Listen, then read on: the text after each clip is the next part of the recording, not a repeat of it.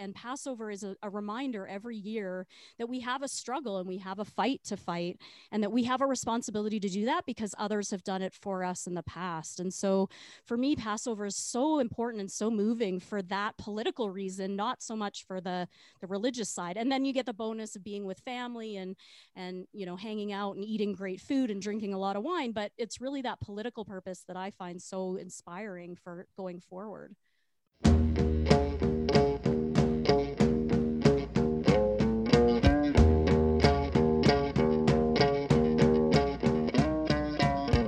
Forgotten Corner podcast would not exist without our listeners. If you enjoy the work we are doing on this show and would like to support further, please consider a donation through our Patreon account, patreon.com/Forgotten Corner Pod, or visit our website, ForgottenCornerPod.com.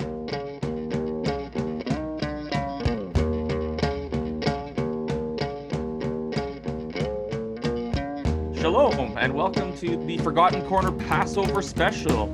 If you joined us a few months back for our Hanukkah special, you might have an idea of what we're going to do today. But I am Scott Schmidt, your one non-Jewish host for today. And I have welcomed some of my favorite Jewish Albertans to the show to join us to talk about Passover. So I'm going to just say hello to the group first. Dr. Roberta Lexier from Mount Royal University, probably my favorite Jewish person. How are you today? How exciting. I'm thrilled to be here. Passover is my favorite Jewish holiday, and I'm excited to share it all with you and dork it up for the day. So absolutely. Thanks for having me. My usual co-host, Jeremy Appel. Hello. How are you today? I'm doing all right. I've been getting back to the gym, which is exciting until I get like one of the weird COVID variants going around. But the Gime. Got it. That's it. And what else have I been doing? Well, no one cares. And we are also and we are happy to welcome back to the show Daniel Moser of Alberta Jewish News. Dan, my friend, welcome back. How are you doing today? I'm good, and I would just like to say that opening the podcast with a Simpsons joke is pretty spot on for Judaic content. Oh, perfect. Well, and that was like off the cuff too. I'll probably screw it up the rest of the I actually wasn't allowed to watch The Simpsons until I was like 10 years old. The Simpsons didn't exist when I was 10 yet. I was just thinking how old. When my parents started letting me watch Simpsons was when the show's quality declined like precipitously. Fancy word. But I watched the reruns. I've seen every good episode. So what are we doing here today? We are here to talk a little bit about Passover, and I am going to do the least amount of talking, so you're welcome, listeners. And I'm going to sort of turn it over to my three Jewish friends here today who are going to tell you a little bit about what the holiday is, what it means, and we're going to go through a little bit of the Seder, which is essentially a dinner ceremony type thing where it's really, really fun and there's a lot of wine involved. And that's what I'm going to do today is kick back and drink wine at 10 in the morning on a Saturday. And I'm going to let Roberta start by explaining a little bit about what Passover is. Awesome. Well, before we get into our side of things, like Scott, I would like to encourage all of you to go maybe grab a glass of wine or four. We're going to drink a lot over the course of the next little while. So settle in and grab your wine. If you're a drinker, if you're not, no pressure. That's totally fine too. Pressure. So you can also smoke weed. It's in the Talmud. Look it up. Is in the Talmud. Look it up. Everything seems to be in the Talmud. So overall, the purpose of the Seder is for the elders of our community to explain what it is to be a Jew. It's really about telling the story of the Exodus from Egypt and the delivery of the Jewish peoples from slavery. So if you think back, I mean, many of you have probably seen the 10 Commandments with our awful, awful human being, Charlton Heston. But the 10 Commandments is a lot of the story that we're going to be telling today. Some of the main points of kind of the exodus from Egypt. And the point of it, and the reason it's one of my favorite holidays, is because it's really an opportunity to remember the persecution that the Jewish people have faced in the past. And in particular, it's a moment for many of us to recall the persecution that Jews and many others still face in the present. So for me, the importance of Passover is really the link of the past to the present. And it's really about trying to keep alive the story of the Jewish people and to see it as an unfinished story. So the idea is that we are all still in the process of escape, and we're all still seeking freedom. So in some traditions, mine, for instance, the purpose of Passover really is a political one. It's to remind us of our responsibility to fight for the freedom of those who live under the thumb of oppression, and to really think about the persecution of people around the world. And I wanted to share a quote from a Haggadah, which is the sort of book that frames the Seder that my family and I created for ourselves when I was a teenager. Sorry, Jeremy, go ahead. Oh, I would just say for the Calgary people listening that some would call the Haggadah a guidebook for a great Seder. It might be a guidebook for the great Seder, indeed. That's what we should call it. So when I was a teenager, I was a bit of a precocious teenager, and my mom and my sister and I decided to write our own Haggadah that would really emphasize this political stuff. So I'm going to quote from it a bit today, and just so you get a sense of how, first of all, ridiculous I was as a teenager, but also how political this holiday can be for people like me. So this is how we start our Seder. So as we begin our Passover Seder, let us keep in mind our siblings around the world who still suffer from persecution. So that's basically our starting point. Let's just always keep in mind people are suffering. And just as a quick side note here, for those of you who are Christians or who know about the Christian tradition, the Last Supper, Jesus's Last Supper, the big famous painting, that was a Passover Seder. They were celebrating Passover and participating in the Seder, which is always why I found it weird that there was bread, because there shouldn't be, but whatever, that's a whole other story. So there are connections to other religions here, and you might be interested in it from that perspective. Any other thoughts about your traditions that you've done at Passover, why you do it, what do you love about it? Well, there were two things that you mentioned that I thought were pretty spot on and important. The first was that the story of Passover is an unfinished one, that it continues and is unfinished. I guess I already said that, but that calls back to a Passover holiday column that we actually had run in our most recent Calgary edition from Rabbi Glickman of the B'nai Tikva synagogue in Calgary. And that was the crux of what he was talking about, was that, as long as there is, suffering in the world, the Passover story isn't done. And that's an important part of the ceremony as well. That's how my ceremonies often would start as well, kind of tying things in to present day and to other similar atrocities and difficult circumstances that people are living in all over the world. So that's a good starting point for sure. This isn't really related, but did growing up, did you guys do the hard-boiled egg in salt water, or is that just me? Roberta's nodding her head, not realizing it's a podcast. I'm a bad one for that, because as a kid, I was allergic to eggs. So I have zero memory of egg related stuff. I feel like that was just a blocked out thing if we did that. I'm sorry. Did I trigger some trauma? Yeah. You should have done a trigger warning before egg Shit. content. Okay. Let's restart. Well, no. So because we wanted to set the scene a little bit for what a Seder looks like. When I met Roberta in high school, I started to participate in some of these holidays with her family, and the Seder was insane because it would take up more than one room. You'd actually have like tables just sprawled all over the house, almost holding all of these people that were there, because it was important, right, Roberta, to have a lot of people, the more the merrier kind of thing, right? And so you have this, gigantically long dining room table, and it has the fanciest dishes that you have, and it's really just quite elegant. And then there are some things that have to be on the table that are important to the Seder, like Jeremy just mentioned, the hard-boiled eggs. So what are some of those things, Roberta, that have to be part of this setup?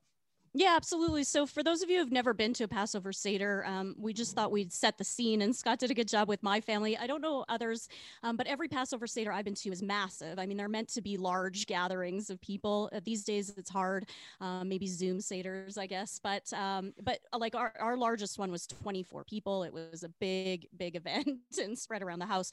But if you imagine the table, as Scott said, with the fancy family dishes, whatever china or paper plates or whatever been passed down from generation.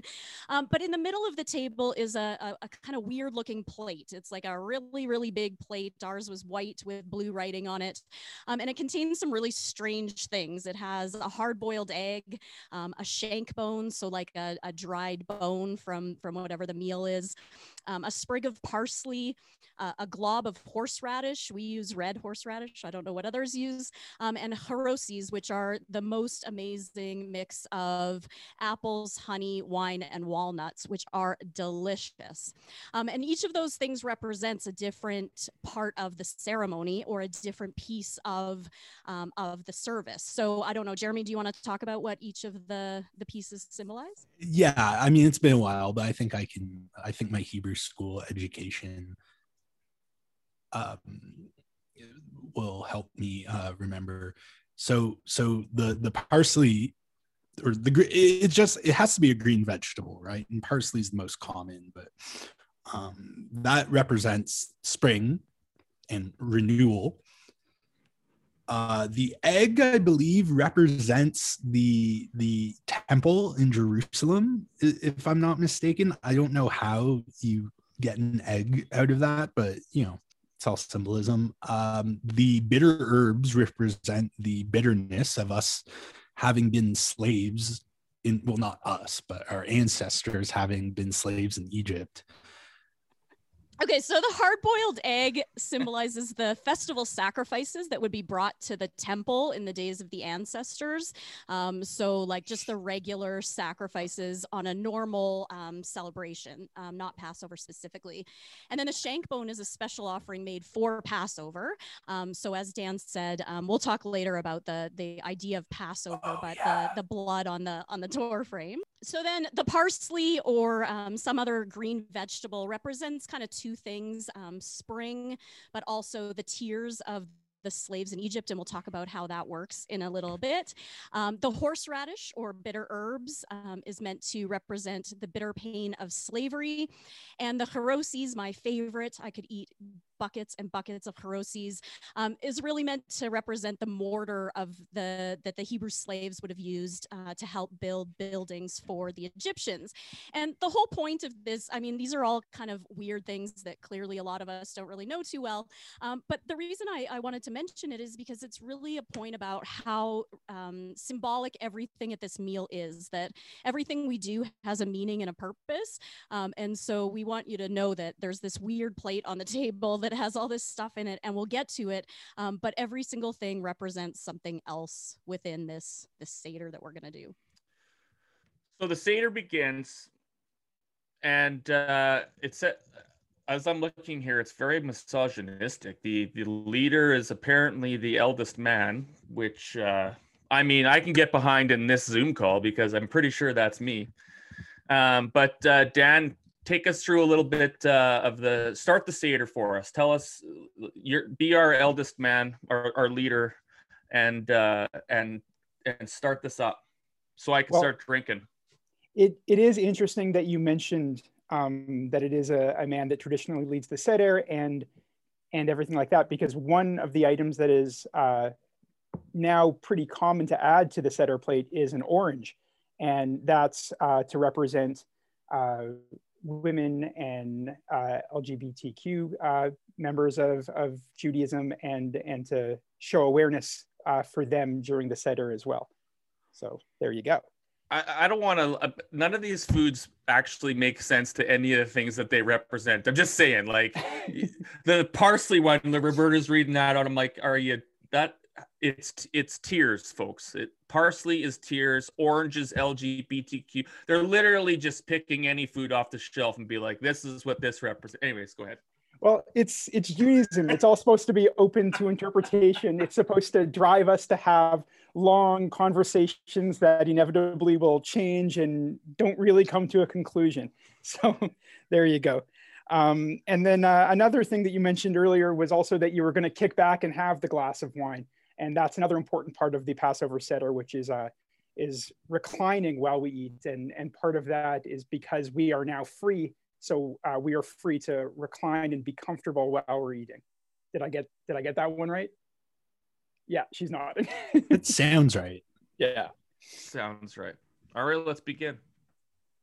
Okay, right. So I guess we start with the candles, which are traditionally lit at the beginning of most Jewish holidays, probably all Jewish holidays, and then from there we go to the first cup of wine. So Scott, take a drink. Yes. You have to. By the way, you have to like drink it all in one gulp. Oh yeah. We're gonna listen.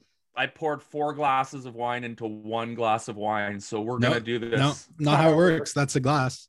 Oh, fuck. The wine's the best part of all of this. Like as a kid, I mean, it's funny in Judaism because you start drinking wine very early. I mean, it's part of the synagogue services, and then Passover, it's like these 4 cups of wine. But we started with Manischewitz, and I don't know if any of you ever drink Manischewitz. Oh, hell yeah! It's like the sweetest.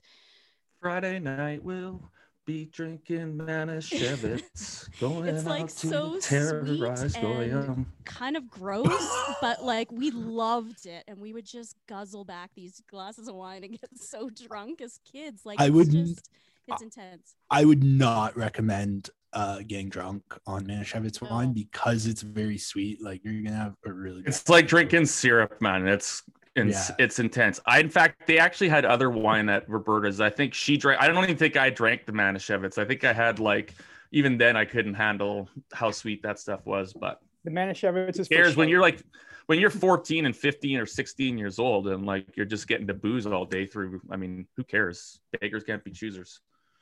Oh, and I don't know if this was true for you guys, but for me, this kind of chirping each other and stuff like that was a big part of the Passover Seders, where you're teasing each other about drinking the wine, you're teasing each other about the horseradish in particular. Who can eat more horseradish? Are you eating the red one or the white one? Which one is spicier? Whose face is going to turn red first from either too much spice or too much wine? Stuff like that. So I don't. It's a great. You guys are killer at insults, man. Like those are real. Those are cut deep. Okay, keep going. Sorry, go ahead. Keep going. So after the first you like cup of red wine, horseradish, loser. Anyway, still. No. Explain why we drink 4 glasses of wine. I can do that. Okay. But prior to Roberta doing research for this episode, I did not know any of this about the cups and what each of them symbolize. But the idea is that we tell our story of the Exodus from Egypt in different ways with different words. But God gave promises of freedom to our people. And so we remember each one with each cup of wine. So the first is I am Adonai, which means, it's one of the names for God in Hebrew. And I will free you from the burden of the Egyptians. Cup number 2 is the cup of sanctification. So just as God brought us from Egypt, so he will bring us to. Nope, sorry, Jeremy. We'll have to go back. That's cup 1. This is all still cup 1. Oh, right. Because okay. We'll do cup 2 later. Right. Okay, let's start again. So the first cup is the cup of sanctification. Yeah. Right. So the first cup, is the cup of sanctification. So just as God took us out of Egypt, so he'll bring us to the hereafter, or Olam Haba in Hebrew, which means the world to come.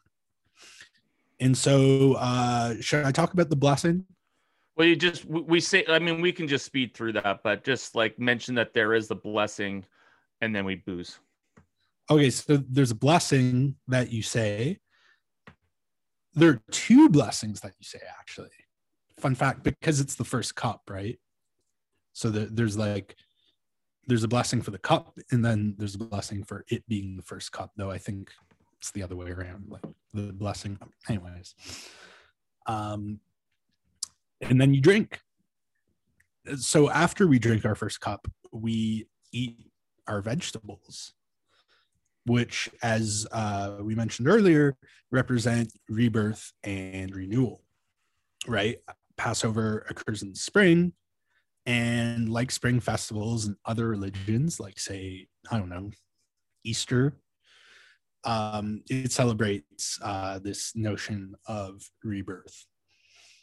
And we read from the Song of Songs, the poetry of nature and love evokes, which is seen as representative of the covenant between God and the Jewish people. Should I read the Let's get Dan to read that. Okay. So Dan, which am I reading? Sorry. So at the do you have the document? So yeah. Jeremy just said we read from the Song of Songs, the poetry of nature and love that evokes is seen as a representative of the covenant between God and the Jewish people. And then you could come in and say, maybe just read that poem to give the people an idea of. This is the my beloved speaks and says to me, arise, my love, my fair one, and come away. This is hilarious. This is exactly like a sitter, by the way. Totally. Yeah, in that no one knows. I can actually like, attest to that. Like, who the fuck goes next? And give also, me a small part. I think at this point, it's probably worth noting that, at least in my childhood, every year the Seder would get shorter and we would skip more and more of the Haggadah just to get to the food, because that's what we were all there for. Yeah. Okay, so my beloved speaks and says to me, arise, my love, my fair one, and come away. For now the winter is past, the rain is over and gone. The flowers appear on the earth, the time of the singing has come, and the voice of the turtle dove is heard in our land. The fig tree puts forth its figs, and the vines are in blossom. They give forth fragrance. Arise, my love, my fair one, and come away. And so now, then after that happens, why are we dipping the parsley in salt water? So the main idea is that we understand that rebirth is bittersweet, that there's a thrill in spring. You know, we're celebrating the rebirth of the planet, but there's a kind of bittersweet side to that, and is in that the old must die for the new to be born. And so not only are we kind of recognizing the tears that the Hebrew slaves cried as in Egypt, but we're also recognizing this kind of bittersweet nature to the rebirth process. And the reason I mention that is because some see this as kind of a revolutionary theme coming through the Passover Seder, that, you know, we must have the old die off to have something new and better be born, and that can lead to revolutionary movements and other things. You can also really see how the story of Christianity derived from this. Like, the old has to die for the new to be reborn and better. Easter, I mean, it's pretty bang on, right? Like, it's very anyways, not that I'm saying that Jesus isn't real, but that's a whole other conversation. I would never say that. Yeah. So the next stage, oh, sorry, go ahead. No, go ahead. Yeah, please. I was just going to say that, so the next stage of the Seder is, I think, one I find really interesting, because it's really a common theme, I think, throughout many religions and many communities, which is this idea of sharing. And so on the table beside the Seder plate is also a kind of package. It's like a cloth or silk, in our case, container, I guess, that holds 3 pieces of matzah, so unleavened bread. We'll talk about that in a bit. And at this point, the leader of the Seder, this elder man, usually takes the middle one and breaks it in half. And then the leader will then go and hide the half of this matzah, and later on, after the meal is done, the kids will go and search for it. This is a really big fun part of it. Some elders are very good at hiding this piece of matzah. Some are less good. My dad used to like to hide it under his plate. It was pretty easy to find sometimes, but it becomes a big thing. But the point of it is that we are going to share this together, that we share together the offerings that we have, and we have a service where we're bringing people together. And so among people everywhere, sharing bread forms a bond of fellowship. For the sake of our redemption, we say together the ancient words which join our own people and with those who are in need, with the wrongly imprisoned and the beggar in the street. For our redemption is bound up in the deliverance from bondage of people everywhere. And this is a poem that we included in our Seder, which is, this is the bread of affliction, the poor bread, which our ancestors ate in the land of Egypt. Let all who are hungry come and eat. Let all who are in want share the hope of Passover. As we celebrate here, we join our people everywhere. This year we celebrate here, next year in the land of Israel. Now are all still in bonds. Next year, may we all be free. That was always a lie, because we were right back in your parents' living room the following year every time. Absolutely. And this one also, I mean, I've made a note here that there's, questions around Zionism and the state of Israel that have to be grappled with some of these. And we talked about that a lot on the Hanukkah special. So we'll talk a bit more, I'm sure, today about it. But, this idea that we'll all meet back in Israel next year is problematic on lots of levels. But it is kind of part of the story that ultimately the end point is that we all will meet together for our final redemption. So we include it there. Yeah, I think it may be worth noting at this point that there is a distinction between political Zionism, which is the project of the state of Israel, and cultural Zionism, which is just this yearning to return to the Holy Land. And those aren't the same thing. And I mean, when people speak about Zionism, they're talking about political Zionism, but that's only existed since the late 19th century and didn't pick up steam until after the horrors of the Holocaust. But cultural Zionism is something that is integral to Judaism, and there's nothing wrong with it. There's nothing wrong with wanting Jews to be able to live in the Holy Land in peace. It's just the idea of this exclusionary Jewish state is political Zionism. It's a far more modern concept. I always viewed the next year in Jerusalem or next year in Israel as being more of a symbolic thing than a literal thing, where we're not saying we're all actually going to congregate in Jerusalem proper, but more of like the idea of Jerusalem, which is what you were talking about with cultural Zionism, where we're getting together next year, hopefully, where we're all in a better place, and where there is more peace in the world and everything like that. Yeah, it's like Talking Heads, like home is where I want to be, but I guess I'm already there. Is how I. What's that? Magid? How do you pronounce that? It's just the most important part of the Seder. Yeah, Magid. So Okay. Magid, this is the longest part of the Seder. This is where we actually tell the story of the Exodus from Egypt, and this is the part everyone kind of skips through and like picks and chooses which parts we actually go through and which we just skip over because everyone's hungry.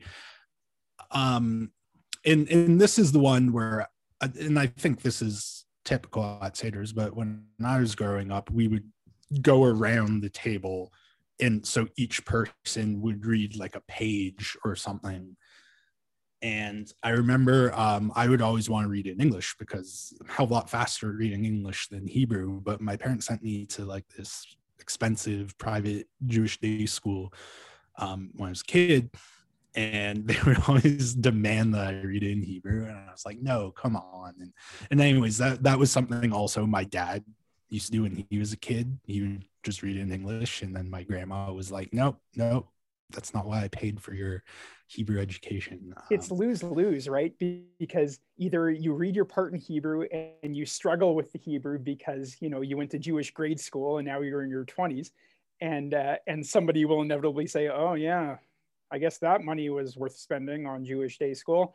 Or you read in English and you get the same criticism. So, you know, wait, really but isn't Jewish day school free in Edmonton? No, it is not. I thought Talmud Torah was a public school. Talmud Torah is a unique semi-public, semi-private school. It's a public-private partnership. Yeah. And it has been, I think, since its inception. So basically you do pay tuition, and the tuition goes for the Judaic content of the school. Oh. And the non-Judaic portions of the school are covered by the public school system. So it's a lot cheaper than where my parents sent me. Yeah, probably like half off. Yeah. That's a pretty good deal.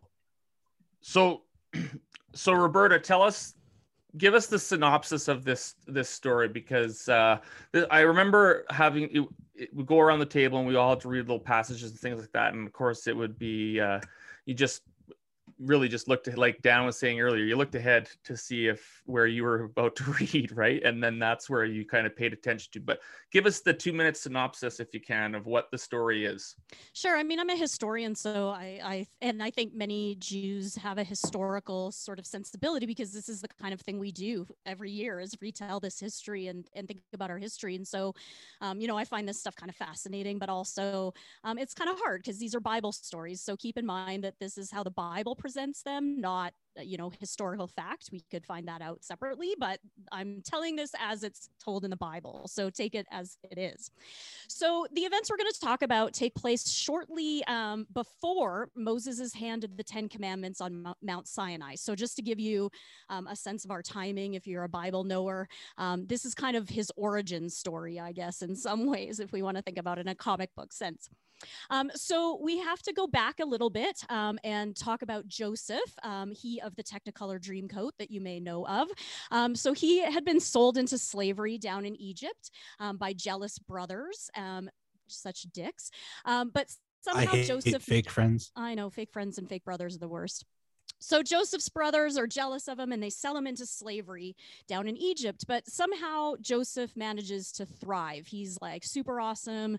He's really good at business. And he gains the confidence and trust of the rulers of Egypt. And so he gets placed in charge of the food supplies, which is a pretty big job, especially for a Jew. Now, at the same time, there's a drought occurring throughout the region, and people are migrating in large numbers to Egypt. This is the only place around with ample food supplies. This is in part because of the Nile and in part because of Joseph. So yay, right on. Now, a lot of the people who migrated there included Hebrews coming from up north, and they ended up prospering quite well in Egypt. Their numbers begin to grow, and Egyptian rulers start to fear their political power. So the Pharaoh who's in charge years and years later after Joseph, he forgets about what Joseph has done for the Egyptian empire, and he decides to seize all the property of all the Hebrews and enslave them. This is his way of limiting political power. Now, this may seem familiar in some ways because this story is a common story, right?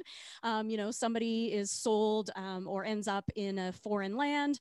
Somehow they manage to do well and succeed within that system, and they start to gain power, and those currently in power are upset about that and do everything in their capability to limit that power. So basically, we're telling a common story of how people are persecuted for doing well in a system that they don't control. So the Hebrews are now enslaved, and it's really horrible. This is a really bad thing. And then we get to the great man-focused Bible story of how Moses comes and saves the day. Now, I say that because, in the Bible, Moses is the one that comes and saves the day. I guess God is really the one that comes and saves the day. But we could see this in a different way. Dan mentioned the other day when we were talking that it can be seen as kind of a wildcat strike that happens, that, this isn't just about one dude coming and fixing the world, I guess is my point. So that's just our little bit of background. But then we get to kind of the fun part, or the really horrible, embarrassing part, depending on your perspective, of the Passover Seder, which is the 4 questions. And the 4 questions are always asked by the youngest member of the Seder, which is really horrible when you're the youngest member of the Seder. And usually you are for decades and have to do it. But I am no longer the youngest, so one of you has to do the 4 questions. I think that's, how old are you, Dan? I'm 35, so I'm pretty sure that's Oh me. Yeah, it's me. This is Jeremy's gonna sing. Because growing, I can, if you, I don't know if you want me to, but I will. In this, in the spirit of tradition, growing up, it was always my brother. He's like 2.5 years younger than me. So since I can remember, it was my brother singing the 4 questions, and yeah, he hated it. And then sometimes, right, because with the Passover Seder, you have this big gathering. I know my mom always made a point of inviting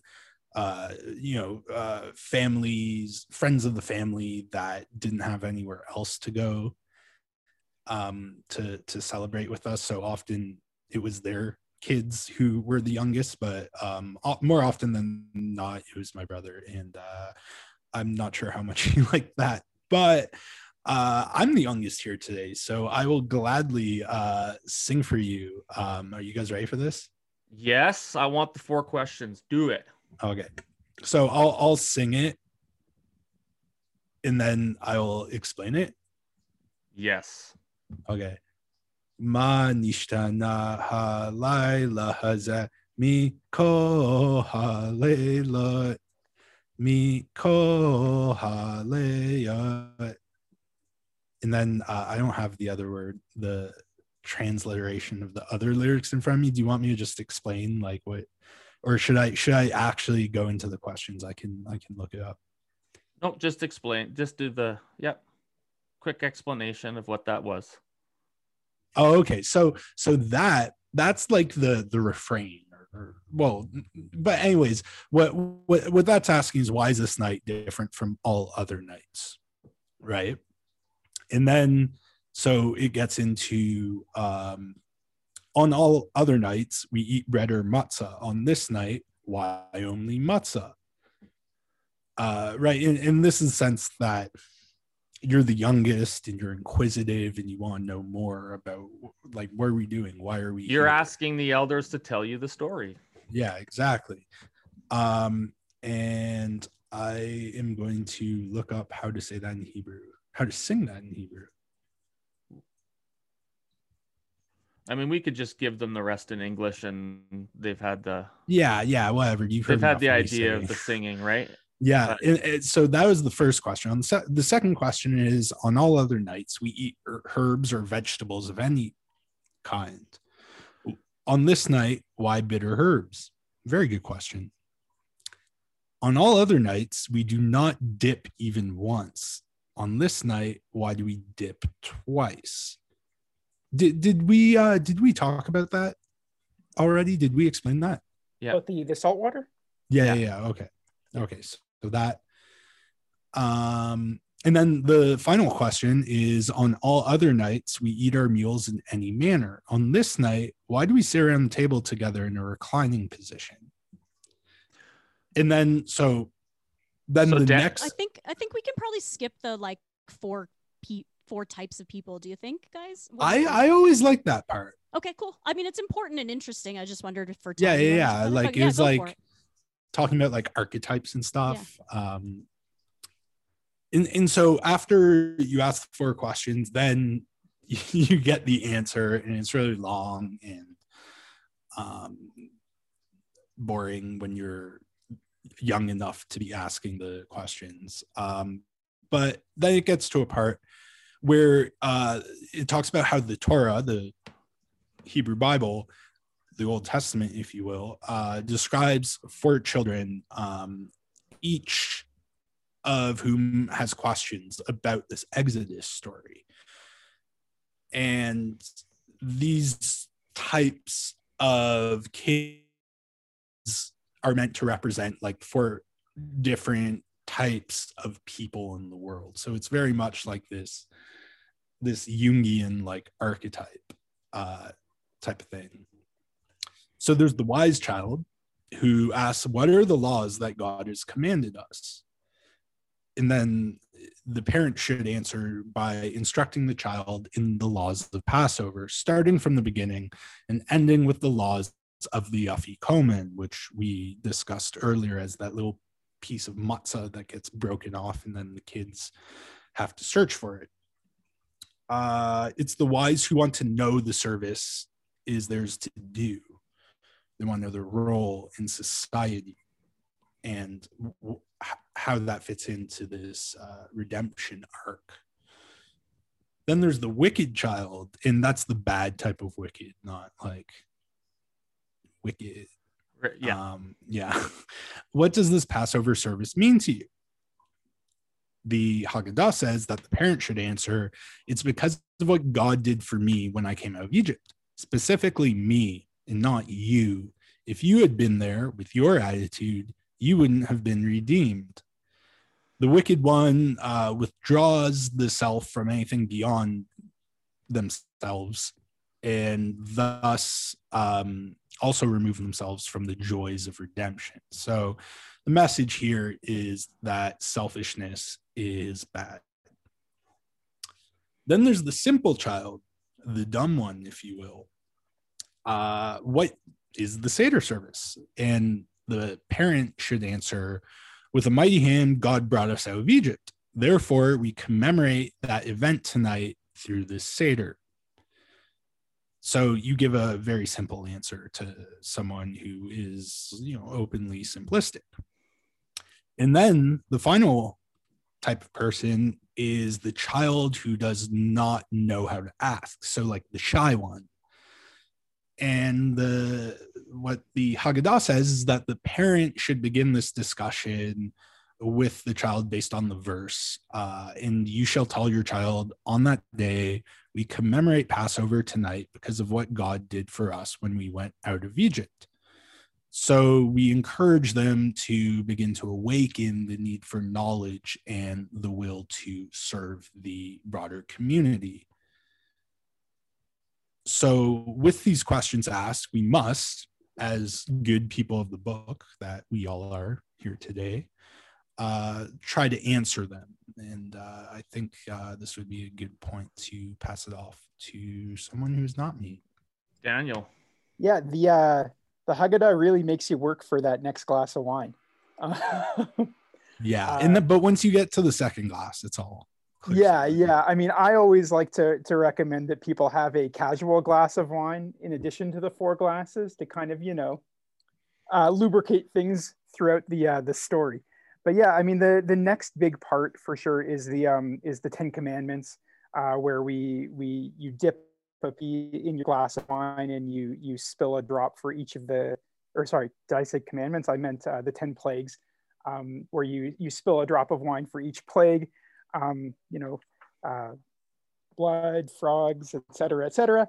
And yeah, I mean, a lot of it is, fun stuff that kids like to keep kids engaged in the dinner and in the story as well. So I know at my table, we would often have, like toys for each plague, and the leader would kind of throw them out onto the table and things like that. So that's cool. I didn't have that. You got to keep the kids engaged. Otherwise, they're all going to kind of fall asleep before the meal or start complaining so much that you have to speed things along to get to the meal. Or go I to wonder the if this is other generational, because the parents basically said, too bad, sit down, shut up, this is what we're doing. And so then there was no toys or fun, but we just went through the story and how they just told you about the part where they drowned all the male babies, and then you're just like, well, that's okay, I'm good. Yeah, this is a tough story to have to get through as kids. It's a brutal one. So basically the answers to the questions that Jeremy asked really have to do with this story of the Exodus from Egypt. And I'm going to run through a couple of key points because they connect to the larger political, I think, importance of Passover, but also the modern relevance. So again, the Hebrews were enslaved. They were getting too much power. And so the pharaohs were like, dudes, we're going to enslave you. And then the pharaoh decides that this isn't enough and decides to drown all the male babies born to the Hebrews. This is, I think, interesting in a larger political connection, because it's kind of a mass sterilization process that we've seen used in other contexts, including in Canada with the forced sterilization of Indigenous peoples. And so now and Ethiopian Jews in Israel. Absolutely. It's not a one-sided issue for sure. And so I think this, again, there's important connections here. So Moses is born to a Hebrew family, but he is basically sent down the river and kidnapped and raised as a prince. So lucky Moses gets to live his life in luxury. Eventually, he realizes how bad the Hebrew people are being treated by the Egyptians. So he kind of sees like, oh, wait, these people who adopted me are treating my original people really badly. And so he decides to take action, and he beats up a taskmaster. So right on, good for you, Moses. Beat up those taskmasters. And then he's away, which is not as good. It's a little, wimpy. But then the burning bush tells him to go back. So great. And then Moses goes back and he says to the Pharaoh to let my people go. And as a person who studies social movements and social change, I greatly appreciate the simplicity of his framing. One clear goal: let my people go. That's it. It's easy. The Pharaoh basically says, fuck you, Moses. I'm not letting your people go. I like them as slaves. And so God then, as Dan mentioned, sends plagues to try and convince the Pharaoh to let the people go. And I want to mention here that this is the dark, vengeful God of the prequels, not the lovey-dovey God of the New Testament. So he is a pretty jerky, evil guy in the first one, as you'll see from the plagues that he sends to the Egyptians. So one after the other, he basically sends these plagues. And as Dan mentioned, and I think Scott mentioned earlier, we kind of dab a dollop of wine on our plates each time to recognize each of these plagues. I feel like that's very wasteful, and it makes a big mess on your plate, and you're always then trying to keep the wine out of your food, but whatever, all of those things. So these are pretty nasty things he sends: blood, frogs, vermin, beasts, cattle disease, boils, hail, locusts, darkness, and then killing of the firstborn, which I super think really ups it on the last one there. Like the first really 9 are kind of all like, all right, like this sucks, got to work in the dark, got to bat, I need a locust swatter. Yeah, It's exactly. like, And then, where's now we're Billy? gonna kill your kids. Yeah, absolutely. Isn't there a song about kind of the point, frogs? That was the point? Well, yeah, for them to be to escalate in severity. That each time Moses would go back to Pharaoh and be like, okay, look, we did this. Like, are you sure you won't just let us go? And then depending on where you are in the story, Pharaoh's heart hardens and he says, nope, I'm still not letting you go. And you go, okay, well, worse stuff is coming. Worse stuff is coming. And then he says, okay, last chance, worse stuff is coming. And so it's supposed to escalate like that. I mean, it's a subjective list, but I don't know if I'd rank darkness as the second worst thing on there. Well, but if you think about it, like, this is pre-electricity and all that sort of stuff, and the idea is that, like, basically God blocks out the sun, and so there's no, like, they can't grow crops, they can't function, like, there's just total darkness. Like, it would be pretty terrifying to live in total darkness. Obviously, you've never had a boil. That's a fair point. Well, the darkness, it reminds me of Mr. Burns in the part 1 of Who Shot Mr. Burns, where he just blocks out the sun, so everyone has to pay him for power. Well, now we're apparently going to do it for climate change reasons. So awesome for us. So in this process, as Dan said, these just keep escalating and keep escalating. And we mentioned earlier this kind of sacrifice that was made for Passover. And the last plague is the one that gives us the name for our holiday, because basically what happened is that God can't really, I guess God's all knowing, so should probably be able to distinguish Egyptian from Hebrew firstborn children, but apparently cannot. And so the Israeli or the Hebrew people have to mark their doors with blood from a sacrificed lamb to say, like, we're the Jewish household. So when you go kill the families or the firstborn sons, please pass over our house and get to the other house and skip us. So don't kill our firstborns, just kill the Egyptian ones. So this is apparently the story of how this all happens. Wow, It was like, the angel of death, also, not God. Yeah, fair. Okay, I'm making God the like actual doer of these things. God's going door to door and be like, "What's up? Yeah, it was my name's Adam. God. Yeah, my name's Adonai." That's fair. Okay, he sends the angel of death to do this. And then so the Pharaoh's like, okay, wait, like, whoa, we're at like a intense point here. So I don't like my firstborns getting killed here. So, okay, you can go. I will let you leave, but you have to leave now. Like, not tomorrow, but like, get the fuck out right now. And so the Hebrew people don't have time to let their bread rise before they escape from Egypt. And this is where we get to the matzah, the unleavened bread. And we now are not allowed to eat leavened bread for the entire time of the Passover holiday. And it recognizes this like a rushed escape that the Hebrews had to make out. But then the Pharaoh's even worse of a jerk. Not only did he make them leave fast, but he then decides he made a mistake and was like, oops, I probably shouldn't have let my slaves leave, and chases after them and sends the army after them. And if you have seen the 10 Commandments, the movie, you will remember the big scene with the splitting of the Red Sea, and God lets the Hebrews run through the Red Sea and then drowns the Egyptian army behind them. And the basic quote at the end of this is that in every generation there rises a nation to destroy us, but God saves us. And we hope and pray that one day in the near future, all who are persecuted will also be saved.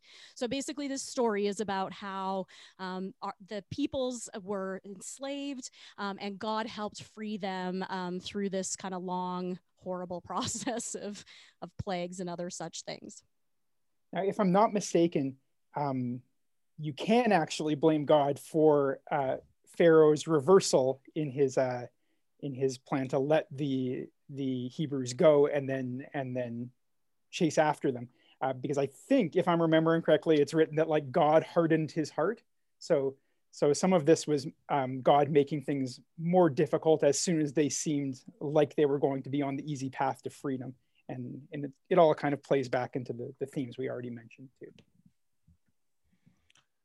So, and this is like this is all like in between the first and second cup of booze. Like we really like got people to pour glasses of wine, and we're like, we'll see you in about 45 minutes. You can have your second sip.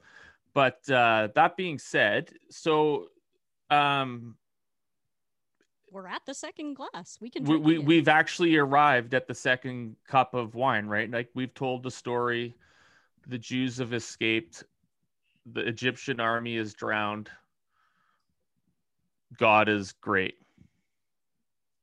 Let's have some wine. Like, we're celebrating dead people at this point. Is that what's happening? Okay, let's do it. Cheers.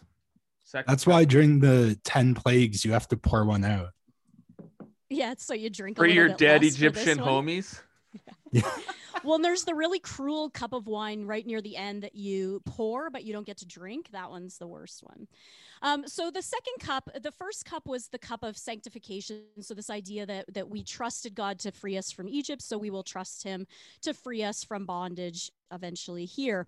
The second cup is the cup of deliverance. And so with the second cup of wine, we recall the second promise of liberation.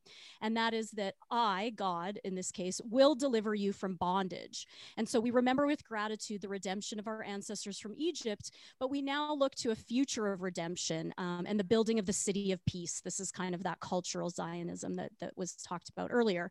So this cup of wine, we're going to celebrate liberation and redemption, but also knowing that there is more redemption to come. So drink up.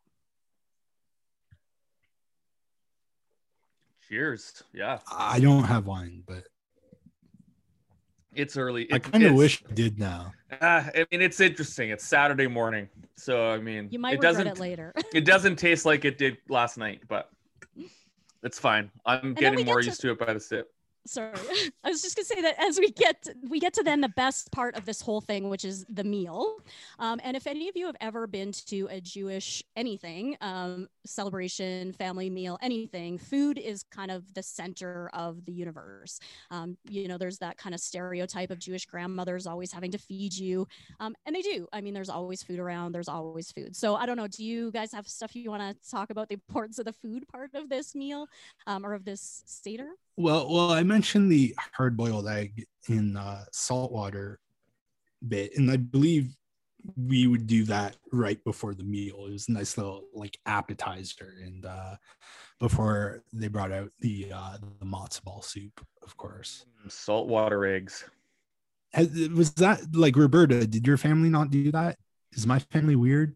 No, we did it, but my mom started to do it as like she made egg salad that she would put on a leaf of lettuce, basically. So it's like, instead of just eating like a hard-boiled egg, she'd like mash up the egg and put it on that bed of lettuce. And so that she kind of faked us into eating hard-boiled eggs that way. But yeah, like the meal, I think is, I mean, I don't know how yours went, but ours was always the same. It was the egg, matzo ball soup, then like a massive turkey dinner, like massive, everything you could imagine. And it was like, think about it. I mean, my mom would cook for 24 people. Like, these were massive meals. And so food is so much the center of Jewish life and Jewish celebration that it's like, we're going to rush through it, but I wish we could just sit here and have a nice relaxed meal with all of you, because it is just so much part of the process. The potato pancakes, what are those called? Latkes. Oh my God. That's the wrong holiday. That's Hanukkah. What? We don't get those? No. Oh, this is Sorry. bullshit. But do latkes have bread in them? You can do that. You could, yeah. Like, people do like potato kugels and stuff like that. Oh yeah, kugel. Yeah, that takes me back. I haven't had and kugel gefilte fish obviously is a huge one. Oh too. yeah. Gefilte fish. Let's talk a bit about gefilte fish, because when I was a kid, I thought it was absolutely disgusting. But as I grew older, I was like, this is kind of good. Like, my dad always had jars of it in the fridge, and I just like, I don't even know what it is, and it just looks gross, and there's no way. No, it's called gefilte fish too. I'm not eating something called gefilte fish. Yeah, well, what gefilte fish basically is, it's like sort of like a hot dog but with fish.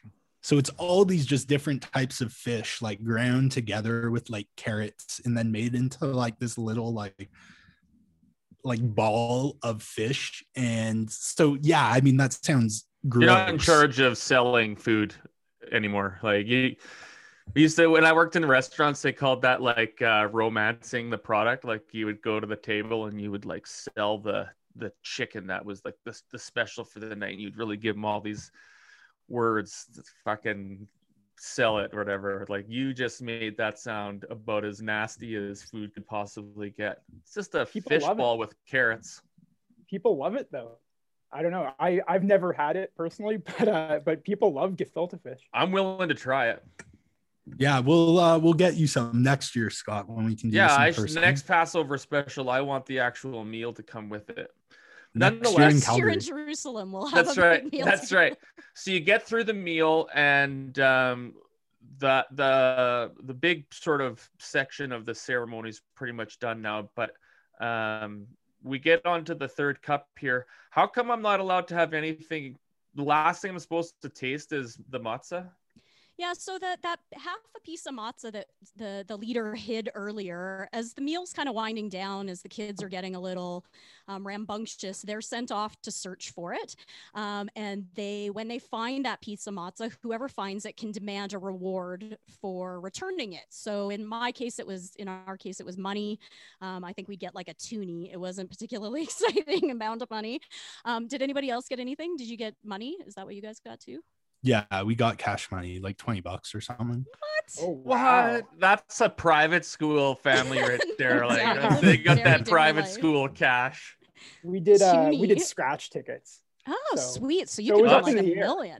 It could have been lots. That's actually the $1 million Afikomen. If you won a free ticket, that was a big one. So. Yeah.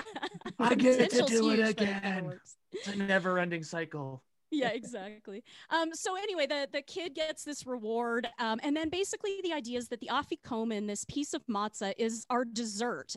It's the end of it. It's this piece of bread that we're all sharing together as our bond as a community. And so it's the last thing we eat. We often do have dessert, like my mom would always make dessert, though it's hard on Passover because cakes and stuff can't have any leavening agents in them, and my sister's birthday is often during Passover, and she stuck crappy cakes often, but that's a whole other issue. But then the very last thing you eat is the matzah, and it's just this, again, a representation of this sharing that we're doing. But you do drink more. So even though the last thing you're going to eat is this piece of matzah, it always leaves a nice dry taste on your mouth. Then we get to drink again. So we'll get to the third cup. We're at the third cup already. Do I just start boozing it? That's the thing. Like the first to second takes a while, but then the second on, it's like boom, boom, boom. You get drunk really fast. Like I remember thinking at Passover that I could get into religion if like every time I talked about God, they just let me booze while I did it. Like this communion thing where you get a little sip. Christians don't do squat right, you know? Like that's the one thing. Another thing I remember being there, I'm like, Jews have cooler holidays. Well, we do like to eat and we like to drink, and so it's like we put it all into this one thing. And I mean, it can be a long, drawn out event and it gets exhausting, but you also, as a teenager, it was so great. Like you get to get drunk and they want you to, like, it's part of the thing. People razz you for not drinking enough. I love how like everybody in a Passover apparently gets bored of talking to each other, because after you drink the third cup, you're immediately drinking the fourth cup. Pretty much. Like there's almost no wait in between. A little prayer. All right, let's go at it.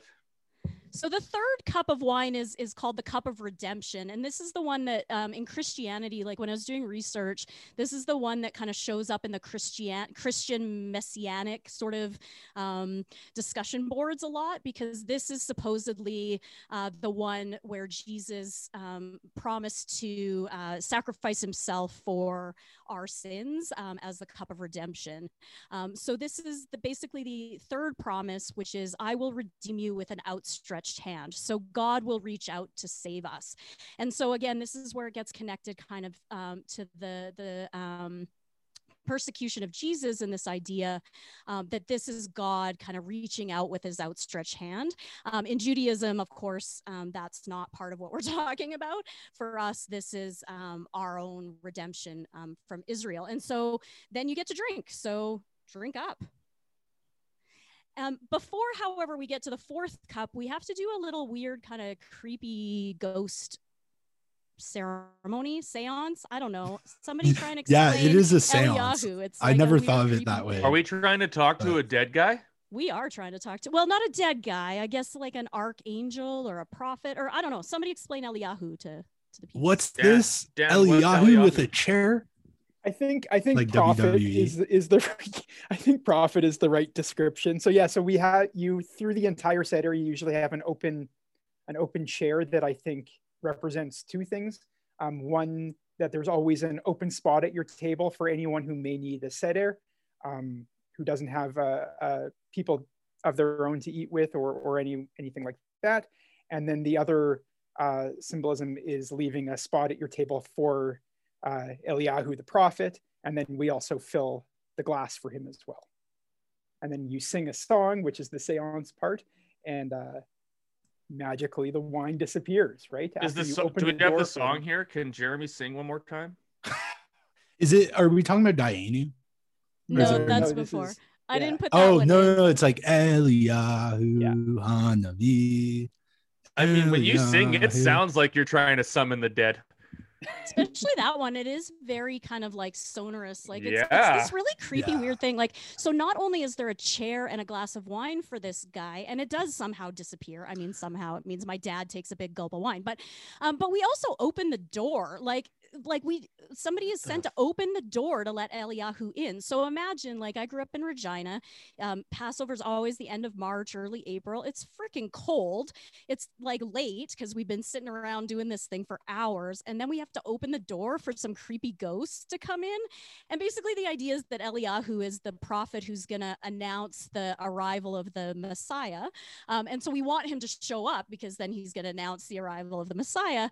But it's like, as a kid, I always found this the weirdest thing. Like, are there ghosts? Are there like, are we really doing a seance? It was very strange. Get out your Ouija board. And with Judaism, it's the first coming of the Messiah, right? Like, that's a very important distinction between the Messiah has never come.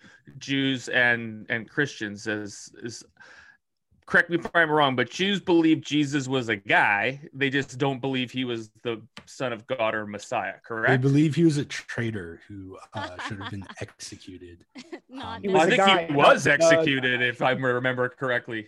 That was definitely a problematic thing to say, but that was the problematic thing to say. But it depends. Like, obviously, normal people like us are, But if you ask like ultra Orthodox Jews what they think of Jesus, they're like, yeah, he had it coming, right? So, but yes, the general point, the Messiah, according to Jews, has never showed up, and we're waiting for the first arrival, whereas Christians are now waiting on the second coming. But this all is part of a similar kind of thing, right? We talked about this a little bit on the Hanukkah episode, but it comes up here, I think, as well, when we talk about this idea of like next year in Jerusalem, that this isn't just about Judaism, that Messianic or evangelical Christians are also waiting for the kind of revelation or the Messiah, to the Messianic era, I guess we could call it, when all of us will be gathered back together in Jerusalem. This is supposed to be when this happens, which is why there's a lot of evangelical Christians who promote the movement of Jews back to Israel, this idea of speeding up. Once they're all there, we can have Jesus again. Right. The second coming will happen. And so like these things are all complicatedly mixed together, that, there's this idea that we want to arrive in this place, but it's not just for us, and that there's this other discussion going on. But basically we're asking Eliyahu to say like the Messiah is coming for the first time is our basic point. Right. And so now that we've let this guy into our home and he's sitting at the table with us, and the children are sufficiently afraid. Go ahead, Jeremy. You leave the door open for him, right? That wasn't just my family. No, we were. That's what we said earlier. Like, you actually had to like go and open the door to. Are you on the same podcast as us? I'm pretty sure we literally just said that. You're amazing. So, Jeremy, what happens once he's at the table? That's a good question. Do we drink again? Is that when the third cup happens? Well, this was the cup. Done third. The third cup is the cup of Elijah, right? Okay. And then I think the fourth cup is a bit later, if I'm not mistaken, but again, it's been a while, and well, we're at that, like, now he's at the table with us, right? And so now this is what, the cup Hillel? Is that? Yeah, so he basically only stays for a second. Like, we don't hang out with him or anything. He just he's kind of like Santa Claus. He like eats it. Say Santa. He drinks and gets his cookies, then he goes. He's got a lot of houses to go to. He's got a lot of glasses of wine to drink all over the world, so he's gonna get some drinking done. So he takes off and does his other things, whatever, I guess. And we close the door behind him, and then I guess we move on to people who are still alive. And then we do the fourth cup and our last cup, which is the cup of Hillel, which is acceptance or praise. And so basically, this is accepting our place within the covenant with God. And so basically, it's just really just re-acknowledging or re-cementing our relationship in our covenant with God. And we drink our fourth glass of wine. So drink up. And then basically we're done. That was it. Now we get to the fun part. Now we get the fun part. We get to sing, and we get to dance, and we get to, I don't know, drink some more. But less ceremonial. Did you dance at your Passover Seders? No, not really. We sure didn't, because we never had dancing either. But we did have lots of singing. Yeah. Oh, tons of singing. I actually, in more recent years, some friends of the family came to our Seder, and they had their own way of sort of singing some of the songs, and some of their, I guess, song selections were ones we hadn't done before. And it was really interesting how like everyone has every family has their own like weird little spin on the Passover Seder, and I think that's really cool. And it's very, I think it's very somewhat unique Jewish thing, right? That everyone sort of has their own take on the traditions that we all engage in. Well, for somebody that came in from outside the religion and sort of was just, you know, thrust into, it's hard to say, but certainly I was just sort of shown, I was just welcomed to all of these different holidays with Roberta's family. And the thing about Passover is I found it to be by far the most informative about the religion itself, to learn about sort of who the Jewish people are.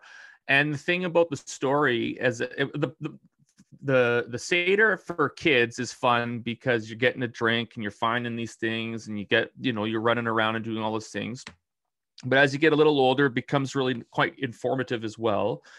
And then I just find that as an adult, like hearing it again, and I haven't done a Seder in so many years, but hearing it again, it draws so many parallels to the persecution of people today, you know, and you can decide for yourself the historical accuracy of the Bible, but people being enslaved for being different and then having to escape that persecution. This is something that goes on in our world today. It's something we deal with now. It's something Jews have dealt with in one of the worst, you know, the Holocaust is one of the worst historical events in history.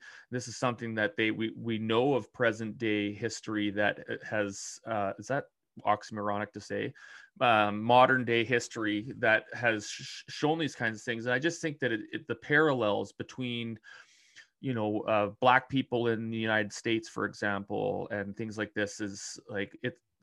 Whether it's historically accurate or not, it draws very realistic conclusion or realistic parallels and conclusions to how people really are. That connection is important, though, because I mean that's part of the reason why you often do see Jews on the front lines of many social movements, right? Yeah, absolutely. I think Scott's point about the historical accuracy is a really interesting one, because it's, I mean, I don't believe in God necessarily. I don't believe in any of these stories as real life stories, but that's not the point. The point is that the Jewish people have made a decision over thousands of years to get together once a year and talk about the perils of slavery and the importance of fighting and constantly working to escape that slavery, and not just for us, but for everybody. And I think there's a real liberation or a revolutionary basis to the Passover Seder, which is really thinking about who still lives in bondage and how might we help to release them from bondage, and how do we all get to a place where we have equality and justice. And so, you know, it applies to the African American experience in the United States. It applies to, you know, the camps set up for Asian Americans during World War II. It applies to the treatment of LGBTQ people currently. You know, I mean, it applies to immigrants in cages on the borders. There's thousands and thousands of examples of these that are still really relevant and still so important for us to fight. And so for me, this is the political nature of Judaism, and that we talked about on our last episode about it, which is that it really is about taking action and trying to create a better world. And Passover is a reminder every year that we have a struggle and we have a fight to fight, and that we have a responsibility to do that because others have done it for us in the past. And so for me, Passover is so important and so moving for that political reason, not so much for the religious side. And then you get the bonus of being with family and you know, hanging out and eating great food and drinking a lot of wine. But it's really that political purpose that I find so inspiring for going forward. Dan, I'm going to ask you this question, I guess, but a lot of that, some of that story too, about how Hebrews in Egypt were starting to gain, you know, they started to gain this political power, perceived political power, and then were enslaved and whatnot. I mean, this is something that Jews face today, is it not? As far as, I mean, some of the anti-Semitism out there is about Jews in control and having too much power, and this isn't gone away, whether the Bible is historically accurate or not. This is something that's real today.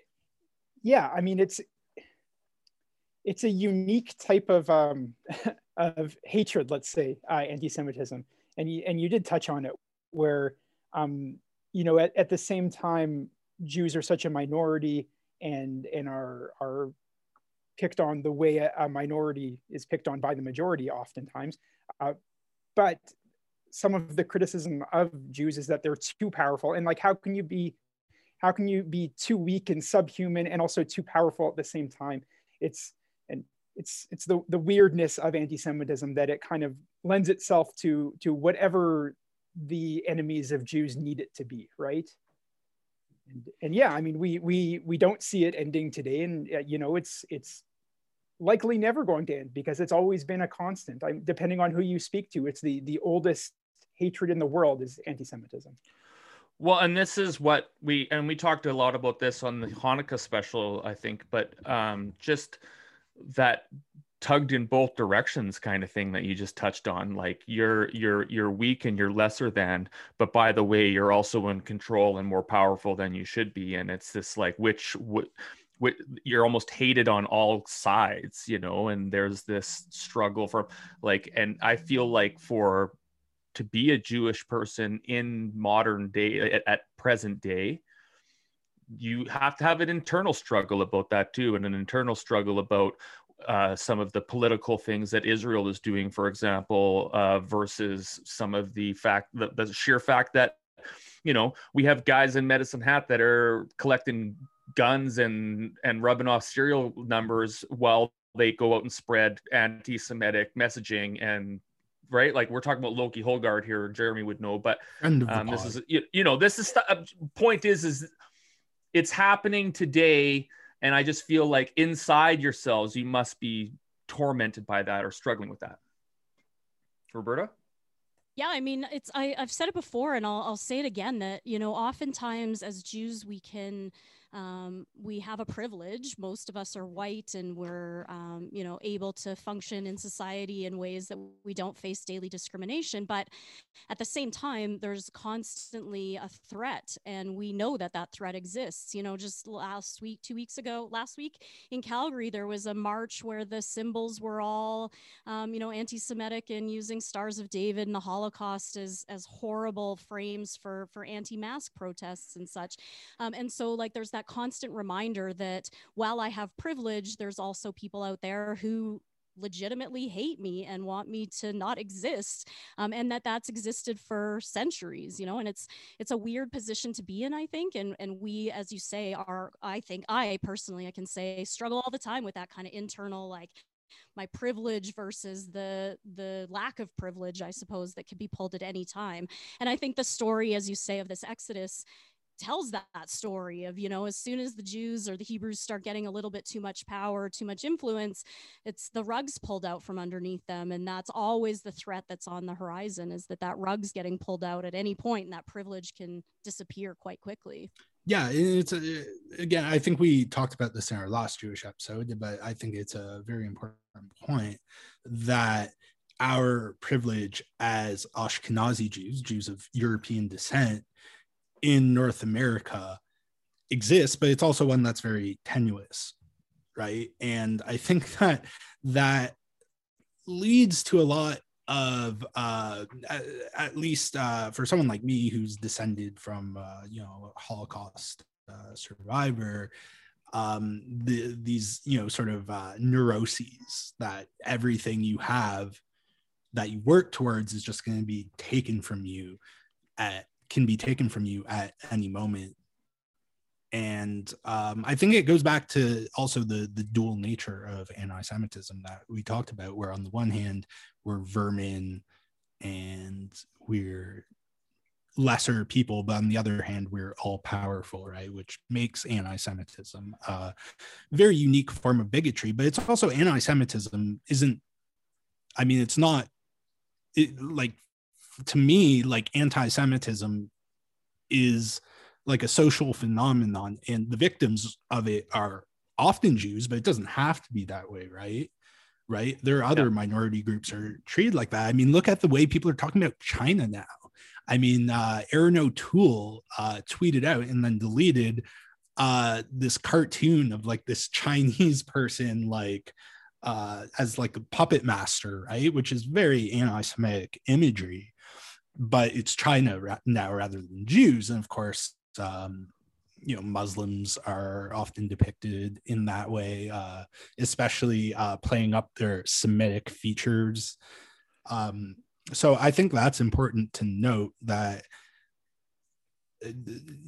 the same techniques and tactics used to persecute Jews or to single out Jews or to anything else are obviously things that bleed into other areas and are used to do the same thing I mean, it's the propaganda, it's the whatever, right? But like, I think that's the point you're trying to make, right? Is that like, these are all adopted sort of ways of segregating a certain part of the world. And like Dan said, this is the oldest form of that, is the persecution of Jews. Now we have to wrap up, unfortunately, and but I wanted to ask Dan just before we do so, just on the conversation we've just recently had about this sort of dealing with that back and forth, the tug of war struggle. As somebody that works in Jewish media, can you just talk a little bit about how you navigate that as a Jewish reporter reporting news from a Jewish perspective? Is there an extra pressure or struggle that you face dealing with that to try to do it, or is it no different than when I'm doing news and what have you?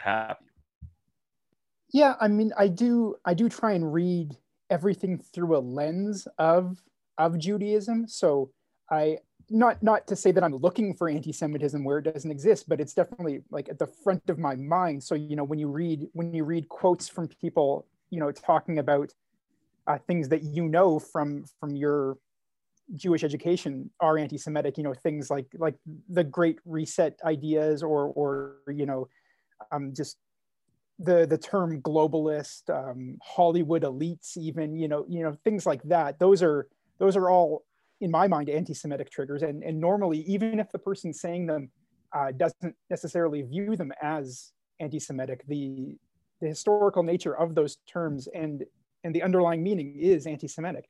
I mean, like cultural Marxism is a big one, has been for a very long time. And I mean, even like you were saying today, I mean, the marches that we're seeing on a weekly basis in this province, the anti-lockdown marches that are ridiculous, for the first point of being that we've never had a lockdown in this country, or sorry, in this province. And every week now you see people roaming the streets of our cities wearing, yellow Jewish stars, comparing themselves to victims of the Holocaust. And it's infuriating. And they don't think they're doing anything wrong. They legitimately think that they are, being tested on in concentration camps and stuff like that, even though, there's nothing to back that up. It's anti-Semitism. And that's all it is.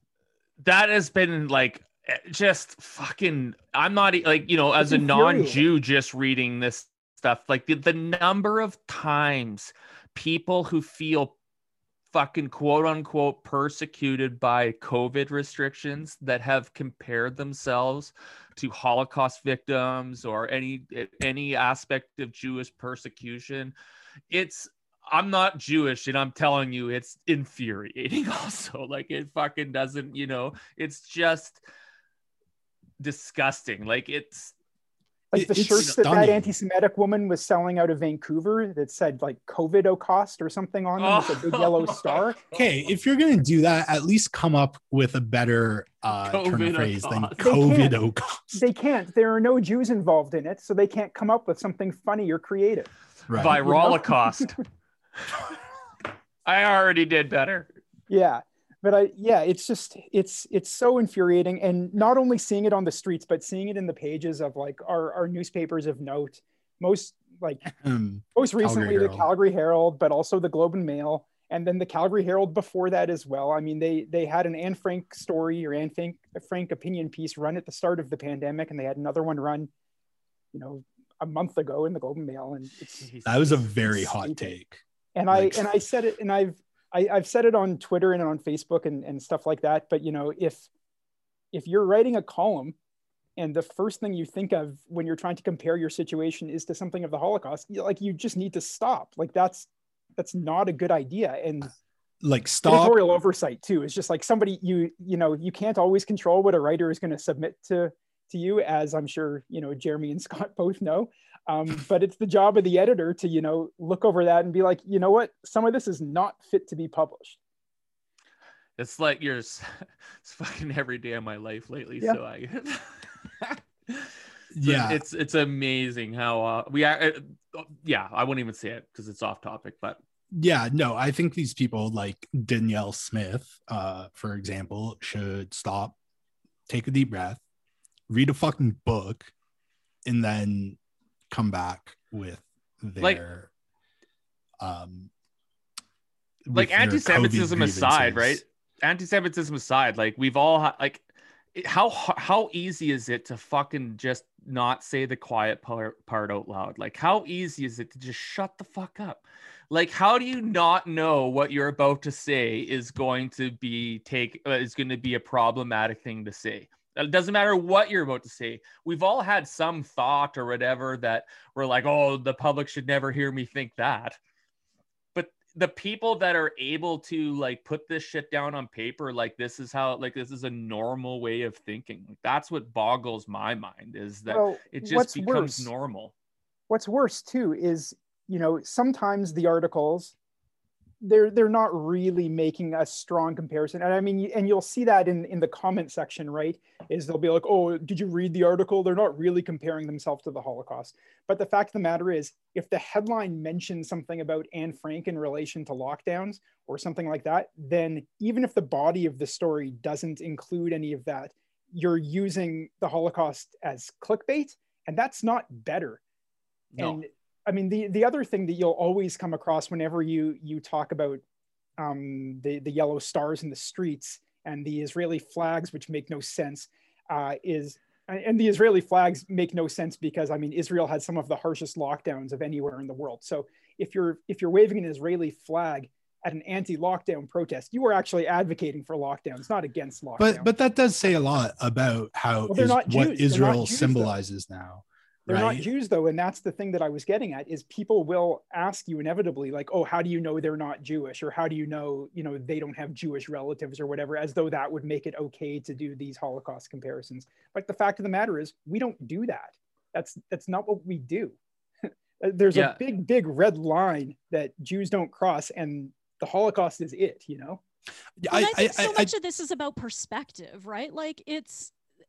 I mean, because the point I try to make with the Passover service is that persecution is faced by many different groups. It's not just Jews. I don't think we should take a Jewish exceptionalism part here either, but there's also a level of perspective that, even if we were in a lockdown, which we're not, but even if we were in a lockdown, to compare that in any way to the Holocaust is just ridiculous. It's intellectually silly to put them on the same level. And so, to me, this is where it gets problematic, is that we're taking these very serious things and trying to put them all on the same level. So we don't need to take an exceptionalist position to still say, don't use the Holocaust to compare things that don't make any sense. It's just, I don't know, I think there's a place where we can find commonality, but there's lines, like you said, Dan, we don't use the Holocaust as our comparison. We don't joke about the Holocaust. I agree with regards to comparisons, but in terms of contrast, I think, at least psychologically, that's helped me get through this lockdown. Just thinking about what, my grandmother went through, who survived Auschwitz, and being like, all right, I have it pretty good. Right. Everything sucks now, but I mean, perspective, right? That's perspective. This is why it's called compare and contrast, right? You compare and it go, well, that doesn't compare because contrasted to this, I don't have it very bad. In fact, actually, I have it exceptionally good. Yeah. Especially because there are people being evicted, people who now have to depend on food banks.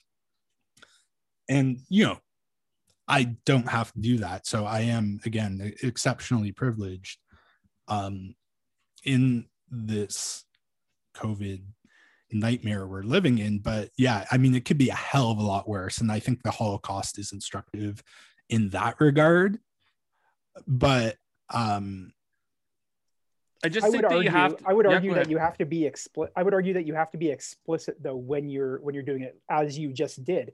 When you put that kind of argument in the pages of a widely read newspaper, but you're capped at, your 500 words or whatever, and you don't actually explain any of the things, you just end it with like, yeah, I'm just like Anne Frank. Like that's not helpful. It needs context, and you can't ask your readers, and this comes back to editing as well. Like you can't ask your readers to do all of that legwork. You have to do the legwork for them. Yeah. You can't ask too much from them. Funny, I mentioned Bob Dylan again. On his most recent album, he has this line that's like, "I'm just like Anne Frank. I'm Indiana Jones and the British bad boys, the Rolling Stones." And obviously, like when I first heard that line, I'm like, kind of problematic. But then when you think about it, he's making a broader point about like the contradictions at the heart of American popular culture. And I mean, it's one thing if Jewish people were denouncing other persecution based on the Holocaust in the like, well, you don't have it as bad as we did kind of way. Hell of a lot of that going around. Well, there might be, but the point is that if that's not the kind of compare, we're talking about the people that are saying that they have it as bad as Holocaust victims or members of the Jewish community who lived through that by going through what they're going through right now. I mean, it's absolute trash. Do I feel bad for some of the aspects of what people are going through in the last year? Well, of course I do. It's been a shitty year for everybody. But this idea that like, the policies that we face are persecution or oppression are just, it's fucking atrocious. And I would imagine that as Jewish people, it makes you goddamn crazy to watch people not only like compare themselves to you, but like Dan said, like bring out Jewish symbols as like, I am no different than someone that lived in 1939 fucking Poland. Like, come on now, right? So anyway, I gotta stop. Go ahead. Do it with a grin on their faces too, right? Like those photos, it's just disgusting. And they actually think they're doing that in a way of like they are supportive. Like these are the people that are like supportive of Israel and down with the. They don't think they're fucking being problematic. That's what's so like. Well, that's what happens when that's the logical consequence of making the blind support for Israel a litmus test for whether 100%. One's anti-Semitic or not. I mean, they were flying Israeli flags at the Straight Pride Parade a couple of years. Do you remember the Straight Pride Parade? I do remember the Straight Pride Parade in Boston. Mm-hmm. And yeah, they're flying Israeli flags. And, I think that says a lot about how the state of Israel has become a symbol for white supremacy and the far right. Well, yeah, because again, when you look at it, like if you're being homophobic, you can't fly an Israeli flag. Like when you look at the city of Tel Aviv, I mean, I don't know how you can question the acceptance of LGBTQ people in Israel. Well, I mean, I think the experience of like LGBTQ, the Israeli Arabs is different from Israeli Jews, right? Like when you have the police protecting you at the gay pride parade, I mean, I'm sure a lot of Israeli Jews feel safe, but I don't imagine a lot of Israeli Arabs do. But it's just so weird. No, I think but I agree with your broader point that it's a bit rich for people who it's uneducated is what it is. Yeah. It's not doing your homework, right? 100%. I mean, like that's the thing. There is a faction of white supremacists that use hating Jews to be white supremacists, and there's a faction of white supremacists who apparently use their dedication to Jews and the past persecution of Jews that it pertains to. Like it's fucking weird. Like with other kinds of racism and bigotry, it's sort of like it's fairly I hate now this term is going to sound awful, but it's fairly black and white. Like you either hate that person or you don't kind of thing. And it's weird how white supremacists use both angles of Jews of their feelings for Jews to be white supremacists. Roberta, let me make one final point and then we'll get out of here. I wasn't going to make any points. Oh, you were just nodding like you fucking had some shit to say. No, I just agreed with you. Yeah, oh, yes. There's nothing like being non-Jewish and talking like I have a fucking clue and then having like 3 Jews be like, yeah. I love it when Roberta agrees. Right on, brother. No, it seriously. happens so rarely that it's like, yeah, I got nothing more to say. But I don't mind that these episodes go a little longer. Like I think people that come to listen to this one will stick around for this kind of thing. And this is, I thought today was really fun because like Roberta said at the beginning, and I've said, like, it's a fun holiday to be a part of. It's very informative. It's very connective.